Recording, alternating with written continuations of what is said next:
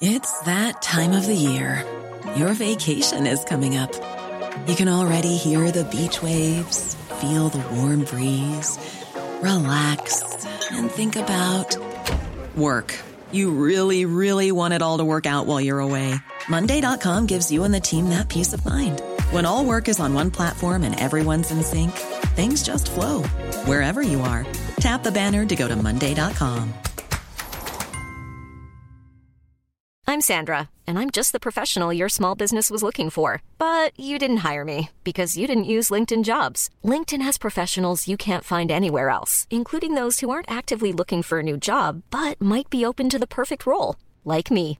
In a given month, over 70% of LinkedIn users don't visit other leading job sites. So if you're not looking on LinkedIn, you'll miss out on great candidates like Sandra. Start hiring professionals like a professional. Post your free job on linkedin.com/people today. Hey, it's Ryan Reynolds, and I'm here with Keith, co-star of my upcoming film, If, only in theaters May 17th. Do you want to tell people the big news? All right, I'll do it. Sign up now and you'll get unlimited for $15 a month and 6 months of Paramount Plus Essential Plan on us. MintMobile.com/switch. Upfront payment of $45 equivalent to $15 per month. Unlimited over 40 gigabytes per month. Face lower speeds. Videos at 480p. Active Mint customers by 531.24 get 6 months of Paramount Plus Essential Plan. Auto renews after 6 months. Offer ends May 31st, 2024. Separate Paramount Plus registration required. Terms and conditions apply if rated PG. Am I tough enough? Strong and stable leadership. Total rhubarb. Hell yes, I'm tough enough. Shut the fridge. Not another one? It's the Politics Show podcast. Love podcast, hate nonsense. Welcome to the Politics Show podcast. And Tom's not clapping. Tom Usher refused to clap that sentiment, which is, I don't know, damning, I think, actually. Which made it sounded like a slow clap. I'm just not into clapping. I've got this weird thing from the tube earlier. I tried to stop someone's door and it got a black line on it, so I don't want to clap. So you're concerned about dirtying your other hand? Wait, what do you mean you got it from the tube door? What do you mean? When you stop, the inside of the tube, the black rubber ring? Yeah. It's like incredibly dirty. I don't think you're meant to touch it. I know I wasn't, but I was being really polite and helping someone come in because the guy's girlfriend, he ran in and then she was coming in, but she was too slow, so I stopped it because I thought I was being really nice, and then they didn't even say thanks, but I just got a massive should have let her go. In my hands. No, I just kind of sat there looking sad and hoping that they would get that vibe, but they didn't get that vibe. So we're here with local hero Tom Usher, and who's our special guest today, and as always, we're joined with Ava Santina. How are we doing today? That's not as nice of an intro, is it? Well, sorry, if you don't hear Tom's heart-wrenching tale of helping someone get on the tube. Yeah, but maybe he was trying to get away from her. No, I wasn't. I was just trying to reunite the couple together because I didn't want them to be separated. But maybe the couple didn't want to be together. They did want to be together. I could see it in their eyes, and I could feel it as well in my heart and in the general aura as well. Yeah. Excellent, great stuff. Great stuff. How are you doing today? How am I doing? Yeah. It's quite muggy, so I react badly to mugginess. Great, excellent. Like a Love Island contestant. Yeah. So it's quite sweaty when you walk around a lot. Yeah, it's hot in here. But then as I well. decided to wear it all black for some reason because, I don't know why. But yeah, it's quite hot. And also I feel like I've got loads of marks on my forehead for some reason. I don't know where I got them from. No, you look well actually. Yeah, really? I think I thought I'd have got sunburnt, but actually, maybe I'm just rosy. I'm like a traditional English rose type way, like Kate Winslet kind of vibe. Local hero, English rose, Tom Usher. He's actually not wearing any clothes. You actually had apart from the mugginess, you've had a good day today. You got your white belt. Oh well, it's not. I didn't get. You start with a white belt basically. Sorry, you got the uniform. My total ignorance. You start got with the uniform. Yeah, you have to get one yourself. You have to buy that one. You have to buy the white belt. But basically, it's like you get notches. It's like little. It's like a black kind of bar on your white belt, and then you get white lines on it. So I think you get 4 or 5, and then you get the blue belt, which is the next belt. And I'm kind of useless at grappling in general, like jiu-jitsu and stuff, because I come from more of a boxing background. So I've been just starting it in March, so to get it to kind of advance in any way was quite good for me, because I've been kind of struggling with it, so I felt pretty proud of myself. No, but it's sick. It's really sick. You wrote an article recently called "How Fighting Taught You," or sorry, excuse me, I'll say it in the first person as it's titled. How fighting taught me to stop fighting myself. Yeah. You wrote that for ITV's Woo. ITV Woo. ITV Woo. Yeah, it's quite. I don't have that kind of platform came out of nowhere, and it was just I saw some other people who had written for it, like Shantae, who I like really respect, and so I was like, I'll just do that as well then. Oh, and then I think they were calling out for pitches about male relationships and stuff, and I just noticed that had just noticed that like the relationships I had in the gym with like my fellow kind of like got other guys and the coaches and stuff, it was just quite a weird, unique kind of relationship where it's like you are literally like kicking the shit out of each other every time you see each other, but then it's kind of like that weird kind of like release that you get where it's like a kind of like camaraderie where like obviously there's the whole kind of classic camaraderie you get when you go into battle with someone, but that's how it kind of feels when you're kind of almost fighting someone as well, where you end up like respecting someone a lot and you kind of let it all out and you do it together, and it's kind of this like big release. So like all these guys in the gym that I fight with and train with every day, like I don't know anything about their actual lives except what I see on the Instagram stories or whatever, but I feel like a very like close bond with them, and like they're very supportive, and obviously I like whenever you're having a bad time, I was having a bad time last year, and just felt like that whole kind of supportive network is not really one that men actually get in many other places really in modern day life, because like where are you going to get it from, like your office or whatever, like some weirdo who's sitting next to you that you don't even like in your office. You know what I'm talking about. When you said that, I thought Tom's gonna be pointing at me so like so it's like weird because obviously, you know, it's just a struggle. Like communities, obviously we're becoming more and more fragmented and alienated from each other, and all of those kind of is it Adam Curtis? That guy? Probably. That. Yeah.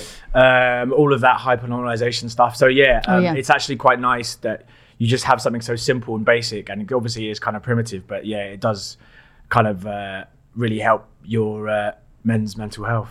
Do you know, that's really interesting. I did a thing yesterday with Laura Bates, and she was talking about how like men go like not being in the gym is probably the worst thing that's happened to them, because that's why they're all 100%. Online being every time I don't go to the gym, I like end up like having a bad time. Like basically when it gets to like Christmas time, and like I start like, you know when it's like Christmas when everyone starts like going to loads of raves or going to loads of parties and going out and going to the pub, like that just becomes, and there's loads of Christmas parties, and before you know it, you've kind of been drinking solidly for like 2 or 3 weeks or whatever and doing everything else, and it's like then your brain kind of like gets saturated in this weird thing where you're kind of like, this is just like your modern life actually just becomes incredibly like, it is actually quite an empty and unfulfilling thing really when there's nothing else tying it all together.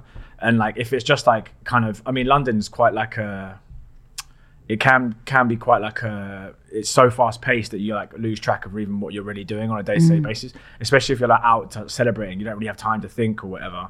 So when I'm in those moments where I don't have like something like tying me down like gym or some kind of discipline or responsibility, then yeah, I feel terrible basically. Like the last time I even did like therapy was when I was like not going to the gym and I was just drinking loads and stuff. So it's always been, that ties into it where it's like I can't, having that kind of those dudes around you, even if they're kind of being monosyllabic, one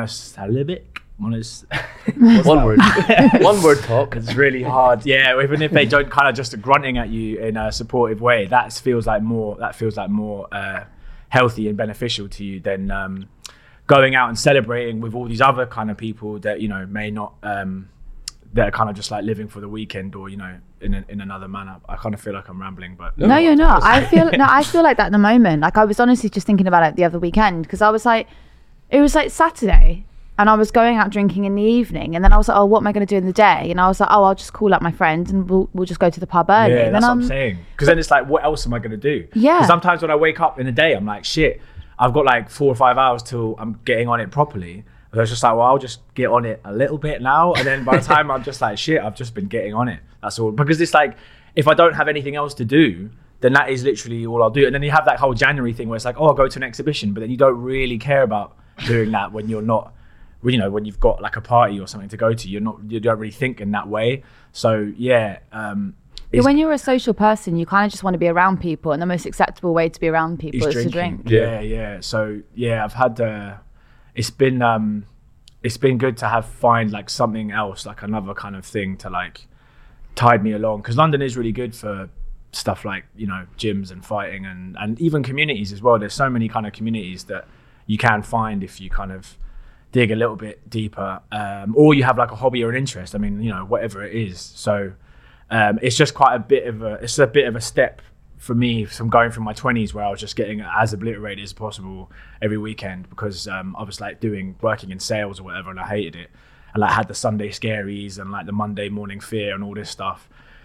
So moving from that to this and kind of realizing, you know, that you've got to like balance it out with other stuff is healthy. You know that thing, like I remember back when I was like 22, 23, and I was dating a much older man, as was the theme.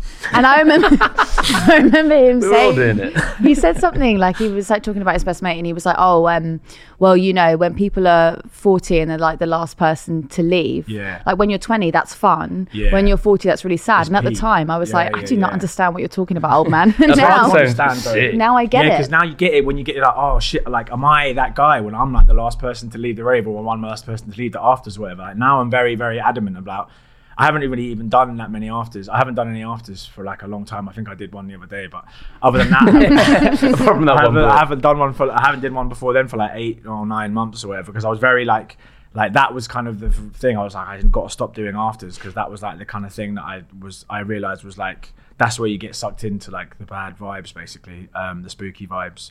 But I don't know why I'm talking about this. Why are we talking about this? I don't know. It's interesting. It's good. Yeah. See if someone watching this was like, oh, I recognized they were in this cycle of perhaps drinking too much, going out too much, and it was making them unhappy. What, like, taking up something like combat sports or something is maybe like it's quite daunting or something. Like, even like taking that step to kind of better yourself. Like, what do you think is there something from your experience that's like a first step to like getting to like that almost better place? I don't know how much I could like really be giving people advice about how to live their life, because my life is a fucking shambles. But aren't all of us though? Like really? Yeah, like, but mine's not in like a funny, wacky way where like I've got a job in like a media company. Mine's like actually like at shambles. Do you know what I mean? I'm on like universal credit. I'm like got, you know, but in like a funny, wacky way as well, but no, not really. So like, I don't want to be like giving like men's mental health advice or anything, but at the same time, what I kind of realized was like, I think it's the number one thing, especially, it's quite funny to talk about this post Glastonbury, but the number one thing I found, maybe getting older, but also kind of like taking a step back, is like once you battle the FOMO, I know it sounds so pathetic, but it's like that fear of missing out. And once you kind of get over the fact that it's all kind of a construct in your head, and that the fear of missing out is just literally, it's like, there was one time I went away for like a year. I was just going traveling to like freelance traveling from abroad, because I was like, I don't actually need to be in England when I'm just like writing freelance anyway. But then I basically went away for a year, and I came back after a year and everyone was doing the exact same afters, was doing the exact same raves, doing the exact same stuff, and it was like the exact same conversations and everything, because nothing had changed in a year. And then I realized, shit man, that whole FOMO that I'd been having every time I missed Secret Garden Party or Glasgow or any of these like insane amounts of parties and raves that we have every weekend, it's like not real basically. And it's like, I think you forget that how repetitive a lot of that stuff is, and when you actually take a step back and realize that stuff is just basically incredibly repetitive, and even though it's incredibly fun, I'm not gonna lie, like I had a really great time and I still have a really great time, but I think when you kind of get over that feeling of FOMO, then you kind of realize, oh shit, what else is there going on in life other than that stuff. And I think that's like the number one thing that once I kind of got, maybe it was like a mixture of age, or like maybe it was a kind of mixture of kind of like age and also wanting to take a step back, but once you get over the idea that people having a party are going to be doing the same shit every fucking weekend, and it's never really going to be that much different, even though it sounds like, oh, I missed out on this lineup, or I missed out on whatever, this like Printworks, or I missed out on this festival. Like really, it's just the same shit over and over again. And once you kind of clock that, then you are like, okay, yeah, and then you can actually figure out, well, what else is there. But yeah, and it's trying to go home earlier. That's been my thing. It's been trying to go home. Not doing the afters, that's what I'm saying. Once you realize you go home at 3 and you get a cab back home and you don't crack on, and you just then you don't kind of get sucked into like the 48-hour ones. And also, you can get yourself like you can get a 30 quid cab home, because you're not spending it on anything else that night. Like you're just going to bed. It's quite, and you wake up really smug. Yeah, like, I don't know, but I wake up and you don't feel like ordering a Mackey's breakfast, and that's when you're like, yeah, I've evolved as a person. And you put like a wash. Well, I don't know. For me, I put like a wash on, and like people are getting in, and I'm like, oh, are you tired? Tired. Yeah, that's been the best. I've had all of my friends have been like messaging me like broken, being like, I'm sad and like emotional. I'm like, well, I just got my first notch on my jiu-jitsu belt, so I feel really great about myself. That's the dichotomy between you and me at the moment. And I was at Glastonbury and feel like you look great. Oh, thank you, man. You don't even have like that kind of waxy pallor that people usually have when they've come back from Glastonbury. I think I'm just like kind of sunburned. I also just usually have a waxy pallor. So speaking of Glastonbury, I'm gonna wrangle this fight. That was great. Nice. No, that was great. You're normally really good at the segue as well. As ice. That was sick. Not another one. It's the Politics Show podcast. So let's talk about Glastonbury. Let's talk about my experience at Black Country Neuro. What if that was the podcast? Just me talking about acts I saw. Ed sits down at the desk this morning and I'm like, Ed, how are you? How was Glastonbury? And then he launches into this story about how The Guardian kept selling out at Glastonbury. Oh no, because The Guardian were tricking people with the nice bags they make. Yeah. That was it. Bags. Yeah. They make nice bags. Everyone needs a tote bag. Yeah. And it's really nice. And you get it for £3. Then now The Guardian can go and be like, Glastonbury sold, Glastonbury goers love The Guardian, which like they probably do. But it's quite a dishonest way of bumping up the metrics. But as someone who does like go to Glastonbury, this year I haven't, and I felt very smug because the conversation has been it's extremely middle class to go, and there's been there's a lot of sneering from the Glastonbury goers on people who go to Benidorm or whatever. You're famously in favour of fun. I am famously famous for you're like as in like I do love fun. On like your social media, you're always quite pro fun, like especially when it comes to the sesh. Yeah. Shall we say? What do you make of that stuff about people were being criticised for like, oh, you say there's a cost of living crisis on, but you're going to Glastonbury? I just think it's just another way for, like kind of dour, kind of like right-wing personalities to basically just stick the boot in again. I mean, like the idea that it's like somehow in any way to do with the cost of living crisis is just totally insane. It's like, I think the whole thing is it's getting harder and harder to like kind of keep up this charade that it's like, charade or charade? How do you say that? I say both. Oh, right, okay. It's kind of hard for these people to keep up this idea and convince everyone that there's a section of society that are still having a smug, like nice time whilst they're struggling and having a bad time. Because I think now with the cost of living crisis and all the other shit that the Tories have just been pillaring like the whole of society with, it's like there's not really much more room for everyone to be convinced that somebody else is having a good time. And I think the Glastonbury thing is like it's an easy scapegoat kind of thing, because it literally is people having a good time actively, and you can see it. And obviously, so I think people are like, well, they're having a good time whilst we're all struggling. And it's like, well, actually, it's like the tiniest, briefest like glimpse of like nice time in this otherwise completely brutal and relentless like country that we're living in, like conditions that we're living in, like and everyone knows that no one's, especially young people as well, especially even like young middle class, the whole idea that it's just middle class people, like the middle class people were getting the idea that middle class it's just middle class people anyway is ridiculous. But it's like, even if it was just middle class people, that kind of section of society is getting massively eroded anyway. Like the difference between rich and the poor is becoming so huge that there really is no middle class, or there's going to be very soon not much middle class left. So this whole kind of like classic scapegoat of being like, oh, they're just kind of like middle class Guardian readers who are still having a really fun time while else never struggling. It's like, I think that's just complete bollocks, because everyone knows now that everyone's fucking struggling, except for the very, very, very rich people like at the very top. Everyone's having a fucking bad time. And if you want to spend like basically the last fucking bits of money that you have on having a good time because everything else is so relentlessly shit, then why the fuck would that be a problem? Like why would you judge someone to do that anyway? Like it's like, okay, but yeah, they spent 340 quid on Glastonbury and then to have a nice time because everything else is so relentlessly bad. Yeah. They should be able to do that, to take the fucking edge off like living in this fucking country basically. And there's like that tiny kind of little like that little slither in the middle of like people, I guess, who are our age, who go and they have a lot of money but have liberal ideas, and then that kind of tiny slither is used to represent like every single person that goes there. Like, you can one, save money, or if you have the ability to save money, you can save up for Glastonbury, etc. That's a fucking good point, because they always make that argument that if we just put a bit of money away, we'd be able to save a deposit. So like maybe we're just being a bit pragmatic and just putting a little bit away. Also as well, you don't need to go and spend that much money, and you can bring all your own food, you can bring all your own booze. Obviously that costs money. You can do it cheap. And I also, like, a lot of my mates work there, and they like, you know, they work for their ticket, and then they sleep in their car and all this stuff. Like, it doesn't have to be expensive. And I feel like this whole idea where people were saying it costs like $1,000 or whatever. I saw that. It's like, that's a crazy number. Do you know how much Lee Anderson thought it cost? Lee Anderson genuinely like, they're spending £26,000 on going to go.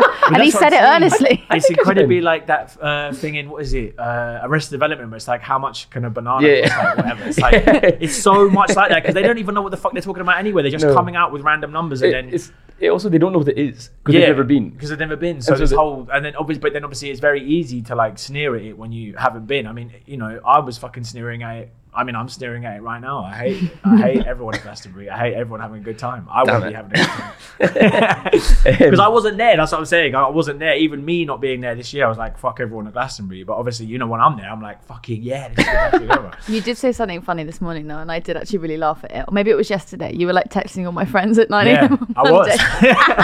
I actually was texting all my mates being like, are we still friends? Because you've been at Glastonbury for a long time and you haven't messaged me back. And I've been sending some pretty emotional messages. I've been pretty sober this whole weekend. You haven't really been messaging me back. No one said anything about your new notch in the belt. No one said anything about supporting me in my jiu-jitsu journey, and I feel pretty. They're sitting sweating in a 45-degree tent. Like, they're all having a bad time. They've not eaten in like 3 days. What's that really crap thing that when you're a reporter, like the first job that you get to do is like when it gets hot, there's a heat wave in London, like your editor will send you down to the tube to like measure the temperature of the tube, and it just seems to kind of be like, for some reason, an activity that every single reporter has ever had to do. Fry an egg, that kind of thing. That was basically me and my whole internship at Vice. So they just basically made me do that for 3 months. Just sit on the central line measuring the temperature. Various wacky things, because they knew that I would just do anything basically. But yeah, it's a good place to be. and now you're here, so great career choices. We've got so what I was actually trying to say about Glastonbury was not whether or not it was fine that I went, and it was fine, and I had the best time. But I want to talk about the drug testing on site has been banned, and now a group of MPs and Fatboy Slim have written to the Home Office to criticise the decision for blocking on-site drug testing at festivals.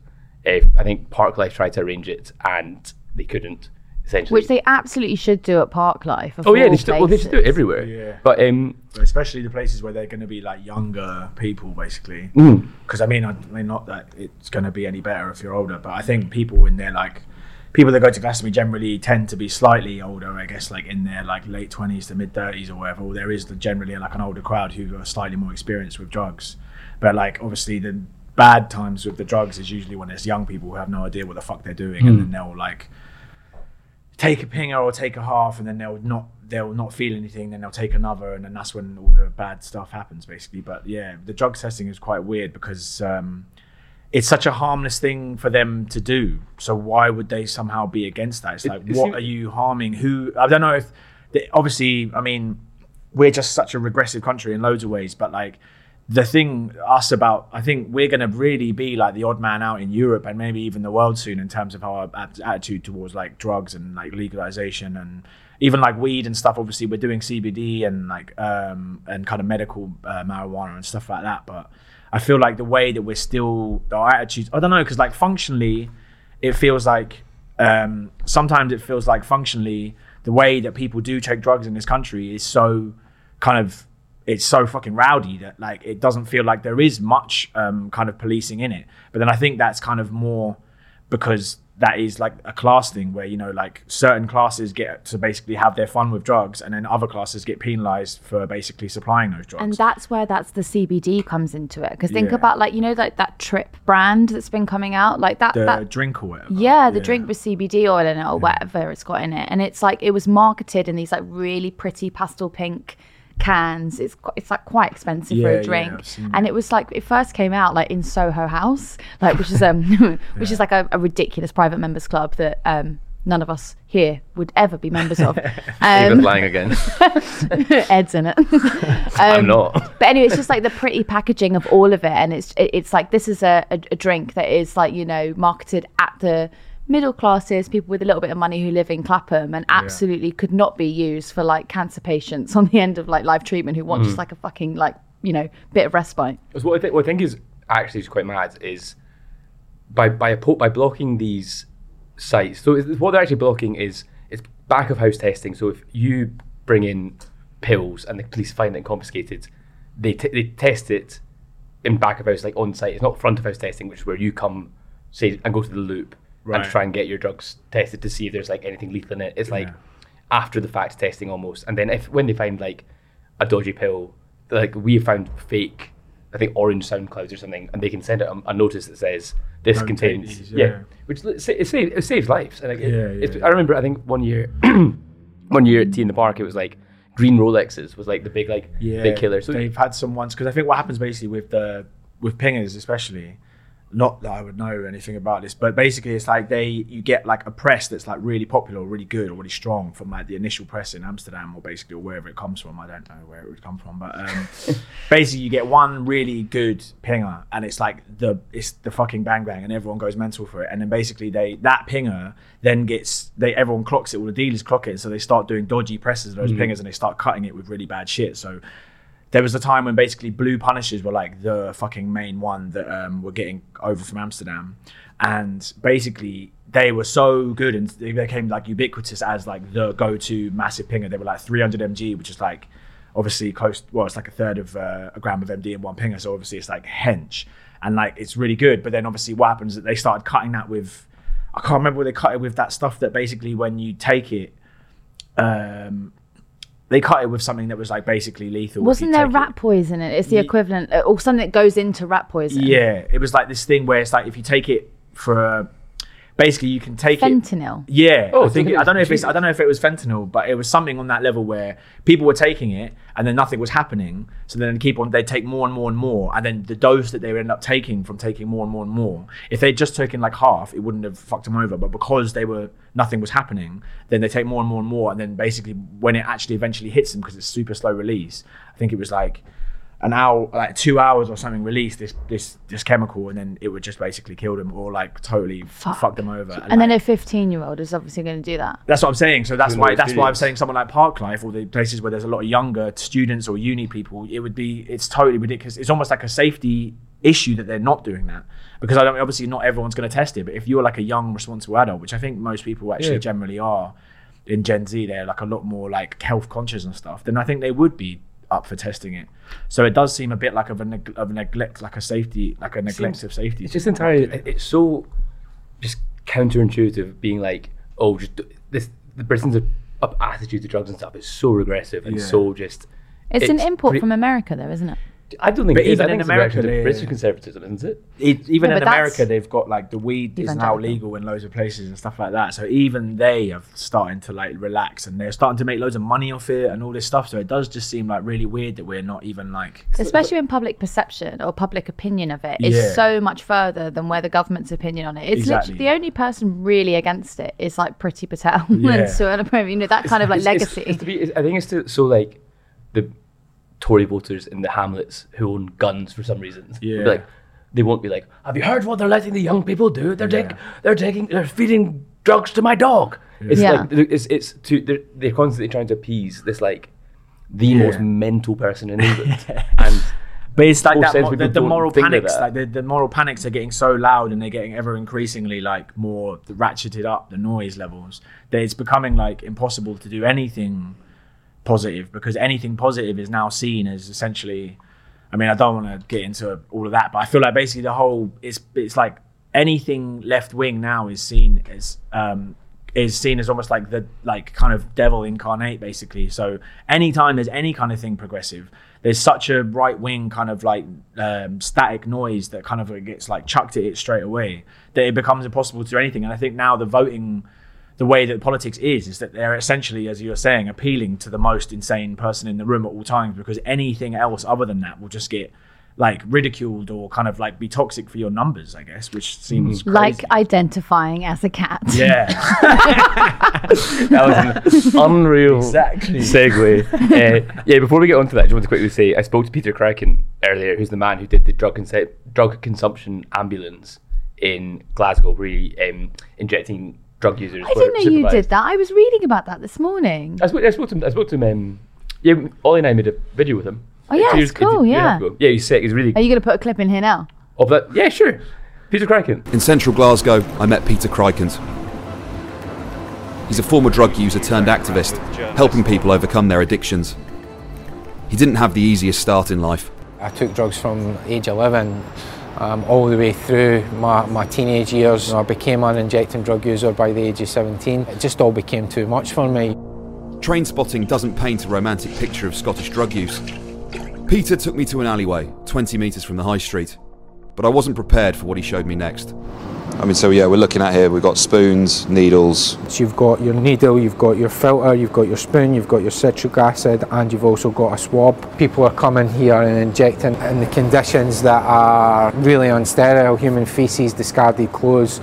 People constantly peeing in this corner as well, When you're out here and you're rushing, because people will just do it as quickly as possible, they'll often miss, which then it leads to abscesses and infections and stuff like that, because people do tend to, even if they have got veins that they could access, if it's cold, people will be injecting in their groin. It seemed the pull to get high was so strong that a shit-filled alleyway is no deterrent. Our cameras had only been rolling for 5 minutes when someone interrupted us to shoot up. I spoke to Peter today. He described the policy as ludicrous and disgraceful.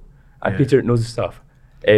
There was a really good guy actually from Leap, which is that group that's kind of ex-police officers, and they're trying to work with the law to not decriminalise but to create spaces where people can test their drugs or whatever. And he was just ex-police officer, actually worked in the Met, and was well, it's a racist policy. And I was like, oh God, yeah, must be very used to that. That's how he knows them. He's oh yeah, no, that's one of ours. That's as someone who routinely identifies this.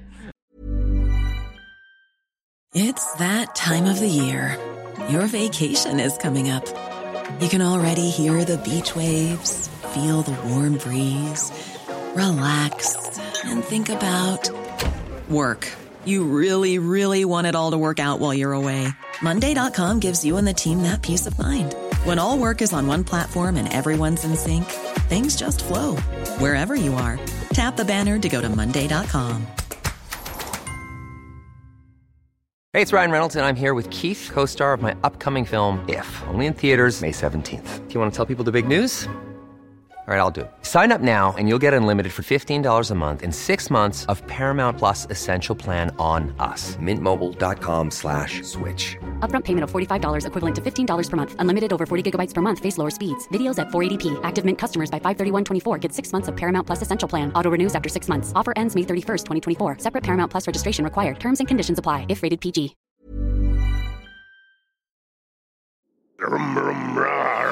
It's the Politics Show podcast. Should we talk about the cat? Or the lack of the cat, perhaps? Yeah. Which was, if you didn't see this, a recording of... It was described as was two schoolgirls being told off by a teacher at a school in East Sussex, where one girl, where the teacher was saying that this pupil should be able to identify as a cat. That's what it was described as. But if you listen to the clip, no one mentioned any people actually identifying as a cat, and it became a big moral panic, amplified by Turning Point UK and other right-wing places like the Daily Mail, where it turned into a whole moral panic about children should not be able to identify as cats. Well, so what it essentially is that there's some kid, and everyone had this person in their class Funny enough, this actually reminds me, a journalist outed herself as being this kid, which really I just thought was so embarrassing. Do you know, like, when you had the kid in the class who, like, thought they were a horse, but, like, genuinely did, or, like, thought they were a cat, and they would just be really strange, or, like, one of them who liked Doctor Who. They're so different. They're such different things. Maybe to you. One's like one of the biggest BBC shows of all time, and one is like a phenomenon that at your school only. So anyway, there was this kid in the classroom in East Sussex, and they were licking themselves and meowing. And now, for some reason, it's become a UK-wide moral panic that children are now seeing cat as a gender. But even like that description, the context that was in this clip was we weren't told any of that. As in, the clip was just... Well, you obviously weren't watching it, Ed, because I really felt it, personally. but I think the haste with which people amplified this video, I did not think... Like, I watched and thought, no way, like, what are you talking about? And then people were amplifying it, being like, just jumping on the latest moral panic, and then it became like a battering ram for the rights of trans people. Wait, do we have the tweet? Do we have the tweet from that absolutely mental journalist? Oh, it was yes. I feel it's quite so bad. funny. I actually almost feel quite bad for her, basically. Really? Do well, you? like, I know that obviously, in a way, it's like she's doing evil stuff, and it is funny that everyone was like, you know, taking the piss out of her for doing something that was so blatantly evil. But I mean, she's probably getting told to do that by someone else. Like, she's freelance. Oh, is she freelance? Yeah. Okay, take it all back. Shall I read? Shall I read the tweet? Yes. To give context to Tom's taking back of support. Looking to speak to a mum whose secondary school age child identifies as an animal, can be anonymous, and fee paid on publication. Please retweet. But who's paying? Because she can't be paying if she's freelance. That's what I'm saying. Yeah, she probably would have sold it quite easy to the Telegraph. But this is what I'm saying is that the money is coming from somewhere. She's not, because I know if as a journalist, I know that I would never have money to get someone to speak to someone. Like, so I'm not defending her in any way. I mean, it's just like actually horrible that she was even considering like jumping on that panic and making money off it anyway, and also paying someone to do it. But maybe it's kind of like how some journalists self-fund themselves to go to like Ukraine or other war zones. She sees this as something worth. Yeah, maybe, because it would probably end up going viral or being like massive or whatever. But yeah, the whole thing is, it's actually scary how insane everyone has got so quickly. Like, I think it's got to the point now where even in the last couple of months, like, I go on Twitter, and Twitter is obviously not a good barometer for like how things are going, but it does really feel like there's like, we're like, the Western world is slowly kind of collapsing, and like everything's getting worse and worse noticeably, and there's no real solutions in the kind of paradigm that we already have. So all we're doing is just basically screaming about insane things to kind of distract ourselves from the fact that everything's just completely falling apart. And it's like, I that's obviously, I mean, you know, probably people mention that stuff all the time, but it's like, it just feels like the noise level is ratcheting up more and more and more and more to the point where it's actually like almost incomprehensible. Like when you go online, like I remember Nesreen Malik or something did an article about it in The Guardian the other day. And I just said something like, I just replied to it under saying, oh yeah, this is a bit like, you know, how conspiracy theories also. And there was like about fucking, I got like 20 replies from just TERFs just being like, oh, is it a conspiracy that a man is like, believes they're a woman and all this shit? And it was like so aggressive and so quick and so like repetitive, like it was just happening. But there's no middle ground on it. Yeah, there's that's never what I'm like, saying. they straight away go for, you'll be like, It's so this, loud. you know, I said this, and then someone will probably be like, oh yeah, do you want like this person's dick in my daughter's mouth? There's like no middle. It's just like, because it has to be, it has to go from 0 to 60 straight away. Otherwise, it doesn't really make sense. Like, there has that moral panic space. I think the thing is with moral panics, they have to be that loud and kind of like almost disorientating for the listener and for like the layman kind of thing. Because if I'm just a normal person, then why would I really care that some kid is identified as a cat? Like, I wouldn't really give a shit. It doesn't affect your life in any way. It doesn't affect anyone's It doesn't affect life. I'm glad it's not my kid. That seems a bit odd, doesn't it? Like, you know. But then it has to have these cheerleaders that are so loud and like aggressively cheerleading it, because if they aren't that loud and aggressively cheerleading it as this life or death problem, then everyone's going to be like, well, actually I don't really give a shit. Because the whole thing is that even the transgender well, even the whole thing about like people debating transgender lives, which is like an insane thing to even be debating in the first place. But like even that kind of whole thing that the media are trying to portray as a debate has only really come about because people are so violently opposed to it, or so violently kind of like being angry about it, that's how it keeps on gaining traction, or that's how it keeps its presence in the media sphere or whatever, because people are just being almost like incomprehensibly loud about it. And then there's no actual way to kind of like not listen, because anytime you say anything about it online or whatever, there's just hundreds of replies from some, whether it's like right-wing, like, you know, right-wing Turning Point funded, or wherever the money is coming from, or wherever this funding is coming from. It's all American, evangelical, yeah. like. But then obviously even like the Kathleen Stock thing the other day, where she was like slowly kind of moving from trans stuff into fucking abortion rights, and you can see that you can see it happening so quickly. Do you know that I was at uni when she was there, and I knew her? Really? I'll tell you what she was like after this. Okay. What was Kathleen Stock's abortion thing? I missed that. She basically starting to say that they're all starting to kind of creep into this kind of like abortion rights aren't like, you know, it's like basically saying, I think basically kind of going into the hard right evangelical line of, are abortion rights actually feminist and all this stuff. So you can so easily see that. Yeah, she threw up some article. But she's like the pioneer of like, I came out as a lesbian and like trans are taking away my right to be a lesbian or something, and that feminism.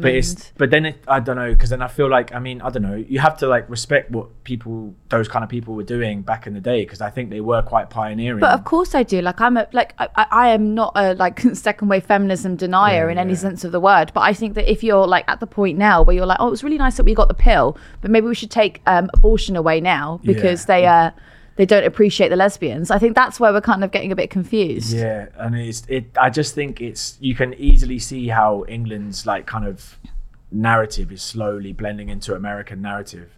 And that's ultimately the most insulting thing of all, the fact that we're just becoming more American. Yeah. You've alienated our massive American audience, Tom. Ed showed me today, I did not know about this, but there's like a video of like Douglas Murray shouting at me. Like I was on a panel last week talking about the cat thing, and like I hadn't actually thought about it again. And then like Ed showed me that like it's done 2 million views on YouTube on Sky News' show. I had like no idea about this. How did you not know he was shouting at you? No, I knew he was shouting at me. The clip had been published on Sky News' show. I just assumed that it just kind of gone away into the ether. Yeah. He was making all the arguments of like, this is the most dangerous thing to ever happen since like, you know, the Manhattan Project. Yeah, but it has to have this life or death quality to it. That's why it's so weird. And then I said, well, you know, I don't actually agree with that. I think this just seems like one sort of strange child, and I think it's all right. And then he just launched at me saying, who even are you? You don't even have a career. I don't even know who you are. He just started yelling at me. I remember when I slagged off his comedy tour, and then he tried to like set his followers on me or whatever. I can't remember. It was a comedy tour. It was right-wing comedy. This is so good. I remember I just took the piss out of it, and then he tried to like sick all his followers on me, and then I kept on just replying, and then it was just he kept on like embarrassing himself, and then eventually he just blocks you, and it's just like, oh, that's kind of boring. But you know what it's quite good for though, like this. So there's like a lot of people like now actually makes a lot of sense to me why people have been watching more of my videos, because I hadn't realized. I was like, there's been a bit of an uptick and a bit more hate on here than I normally get. And do you know what? I just want to say thank you so much for keep watching them, because it's really nice of you. It's great for your career. I was lambasting. Can we give a quick shout out to Douglas Murray and his followers? Yeah. Thanks for watching, guys. Keep tuning in. Get out of my pub! It's the Politics Show podcast. Shall we talk about the Labour Party? Would that be fun? Probably not. But Labour. What a good transition. Yeah, it's dreadful. Oh, that was good. Sorry. Ava's was good. Mine was rubbish. Do you want to go, Tom? Segue? No, I'm alright. It doesn't clap. No segues. Labour have ruled out introducing free school meals for all children if it wins the general election. They said there is no commitment to the policy and it will not feature in the manifesto. Thoughts, Tom? Oh man, it's just so depressing.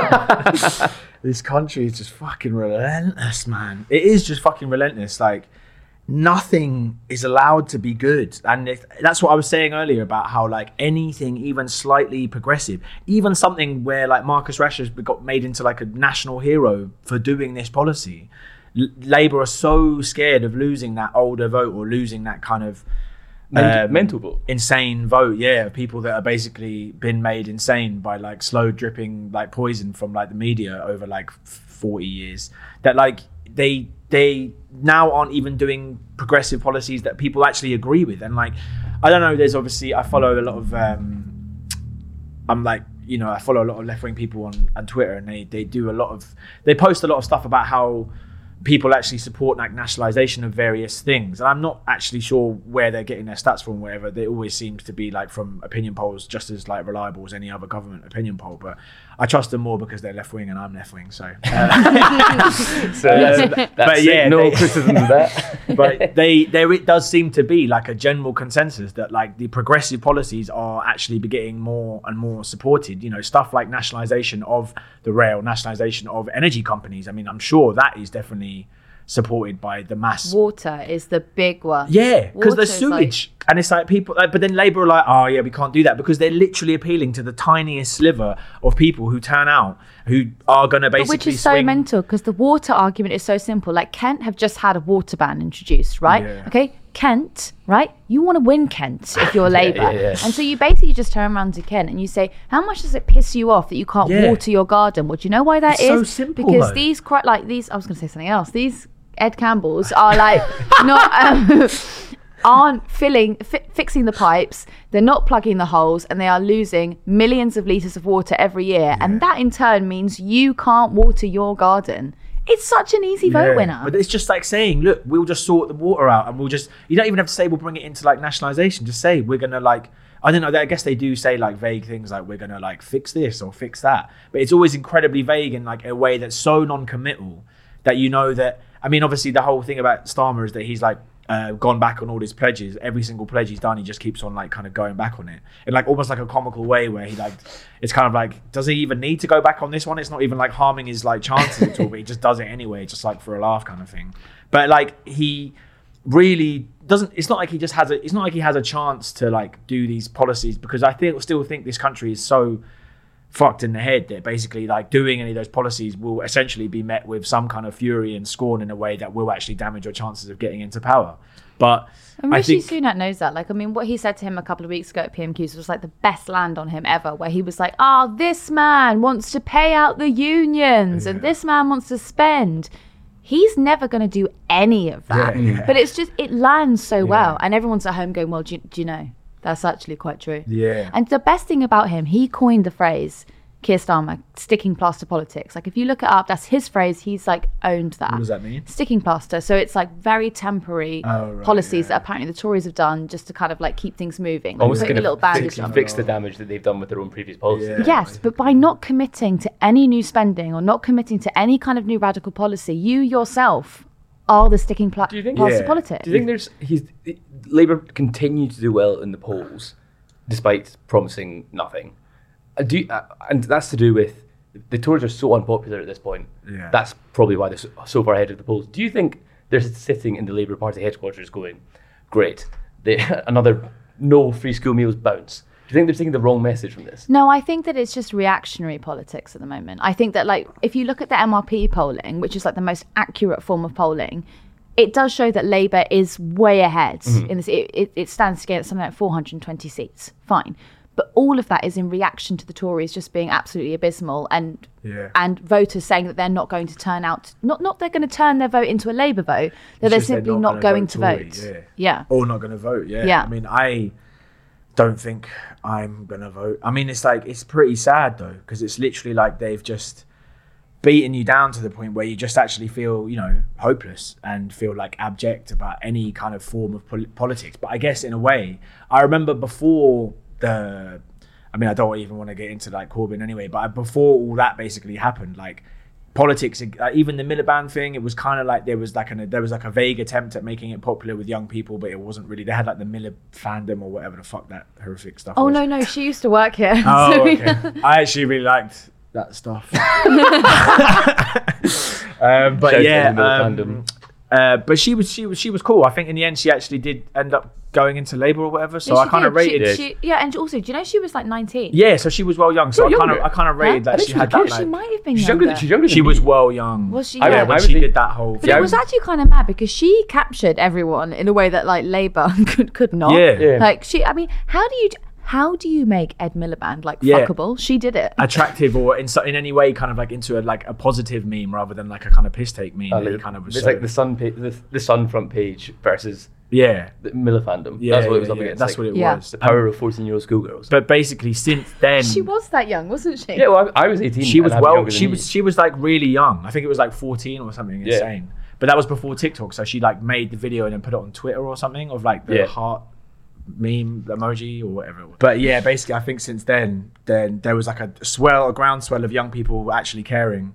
And then obviously I feel like it's like we need to crush young people's hope for us to carry on. I feel like that's the kind of general pervading message I get from politics now, is like crush everyone's hope as much as possible. Like make sure you let everyone know nothing is possible. Everyone is going to have a bad time, whatever we do. Because they're even starting to say like, yeah, well, there's going to be a lot of tough choices. And it's like, you're literally not even giving anything positive as a like a, you know what I mean? It's like, things are so shit. All you're basically saying is they're going to carry on being shit, but we're just going to be a different kind of shit. Have we actually ever experienced an election in our adult life where there hasn't had to be tough choices? Like, it's just like, again? Yeah. It's constant, relentless, tough choices. Like, on a seriously, since 2008, like our entire conception of like being like teenagers or adults or whatever has just been defined by the Treasury not having any money in it, but specifically not having any money in it to fund any of the things that would be quite nice for us. Like, nice. What would make you vote for Labour? Or vote at all, I suppose. I think it's one of those things where it's quite hard to like see how I could actually really support that party. I mean, both of them really. Obviously, the Tories are kind of like comically evil, but then the Labour are kind of like subliminally evil, where it's like they're like pretending to be nice, but then they're kind of like evil in like a way where it's like we're the good guys, but we're still really evil. And it's like I can't actually like I couldn't compute like actually. There's like some politicians that like obviously like Zara Sultana and stuff like that. She's amazing, and like Nadia Whittome and stuff, and I really support them and they're great. But they've been like they're being bullied out. They're being bullied out. That's the whole thing. It's like I love them so much, and it's like I love what they do, and that they are like the kind of last bastion of like hope that I have for politics in any way, shape or form, and then they're just getting absolutely trounced by their own party. Do you know, I knew that Zara Sultana was going to be bullied out the party the second that we went on a press trip with her to a Gurdwara, and she was so interested in what the people we were going to meet had to say. Like, she was genuinely engaging with them, like actually interested in what was going on. And I was like, you are too into you're this. Fucked. Yeah, it's like you're taking giving an too interest in people.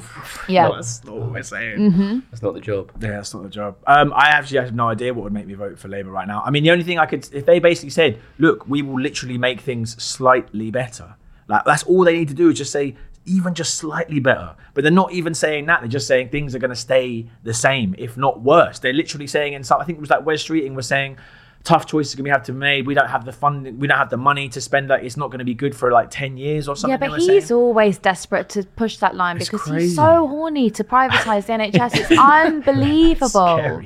Like, but it is. Like, I'm not even like, I just actually think we need to kind of like shatter this thing where there's like a big cohort of Twitter that will say things like, oh, you just don't get it. You're just trying to quash Keir Starmer. It's like, no. How can you actually not see that Wes Streeting is someone who is actually actively out to take apart and dismantle the NHS? It's like not even neoliberal in the way that Tony Blair, like, you know, horned after. This is like mad. But it's not like neoliberal. Even like the Tony Blair stuff, they were doing it in a way where it's like, we are actually going to spend some money on public services to make them better. Like, it's obviously I'm not going to fucking cape for Tony Blair in any way, but at the end of the day, only for the Iraq stuff, right? But I mean, all of that stuff, obviously they were, again, like subliminally evil in a way where they were like, hey, we're doing good stuff, but we're also incredibly evil in a way that's not like as overt as the Tories are, kind of thing. But it was good that they didn't find weapons of mass destruction in like state schools, otherwise they would have never got the Sure Start programme. But then they did do some stuff where the money did get spent that was like, you know, actually, and then obviously it's mad to see how far even it's gone down from those years, just after like 12 years of the Tories or whatever. So all Labour would need to do is just say, we might take it back to those years in like the 90s where we were like, actually the country wasn't completely falling apart. Just say we won't make the country fall apart. Like, that's all you need to do. But the biggest misconception that they have, okay, so like Tony Blair obviously inherited like a completely different economy than what like Starmer's going to inherit, and I completely understand that. But when you look at like just look at wage stagnation for the last 20, 25 years. You need to come in and you need to go, right, if you're someone who owns a house, you've got a car, but you found you can't go on holiday anymore, we're going to be the party that makes sure that you've got a bit of disposable income back in your bank account. Like that we're going to spend you out of poverty. That's just a really simple way of saying it. Everyone would be allowed to go to Glastonbury. Instead of and no one would be allowed to complain. But and you get your drugs tested. But is that too much to ask for? Do you know what I mean? It's really not. Like, one of the guys I followed the other day, I was making a good point where it's like, it's not that insane to be like, I think people deserve to actually be, to afford to live, like literally just afford to live, and also have one weekend of the whole year where they have a nice time for 3 days. Like, I don't think that's an insane left-wing position to say, I think people should be able to afford food and heating and also have a nice time for one weekend of the whole year. Yeah, but you would say that because you go to Glastonbury. And you also want a smartphone. I don't go to Glastonbury. I hate everyone who was at Glastonbury. I hate you. I think it's just all this stuff, all that kind of chat just reminds me of like poor people shouldn't have plasmas or... Yeah, I mean, it's basically phones. exactly the same as that, but now they're kind of like angling it at in a middle class way where it's like, no one's allowed to have fun because we're all having a sad time. But it's like, well, when does anyone get to have fun and what fun is allowed? I don't know. Yeah, well, depends what your fun is, isn't it? Fun is sitting with Turning your the 10 lights up. flatmates, not in a living room. There's 4 of you in bunk beds and trying to pull enough coins together. To Or put in fox hunting. Yeah, I bet that is fun. No, fun for me is just walking around the house, turning the lights off, and then shouting at whoever left it on. probably, and I'm alone, So it's like, oh my god, that mental health funding cut is really taking it. Yet again, you've done this. When I find out who did this, Yeah. On that bombshell, shall we leave it there? Yeah. Tom, thank you so much for coming in. Thanks for having me. Is there anything you'd like to plug? No, I don't. Combat have sports? anything. No, I lost my last fight. That was sad, but Oh, I'll no. have another fight at some point, maybe in October. I'm not sure. I've got some articles coming out on Fry Ups soon, so that's good. Sick. What else? No, I think that's pretty much it. Nice one. Ava, anything you'd like to plug? My Douglas Murray interview. Yeah. I'd like to plug a Black Country New Road set at Glastonbury. Even when we're on a budget, we still deserve nice things. Quince is a place to scoop up stunning high-end goods for 50 to 80% less than similar brands. They have buttery soft cashmere sweaters starting at $50, luxurious Italian leather bags, and so much more. Plus, Quince only works with factories that use safe, ethical, and responsible manufacturing. Get the high-end goods you'll love without the high price tag with Quince. Go to quince.com/style for free shipping and 365-day returns.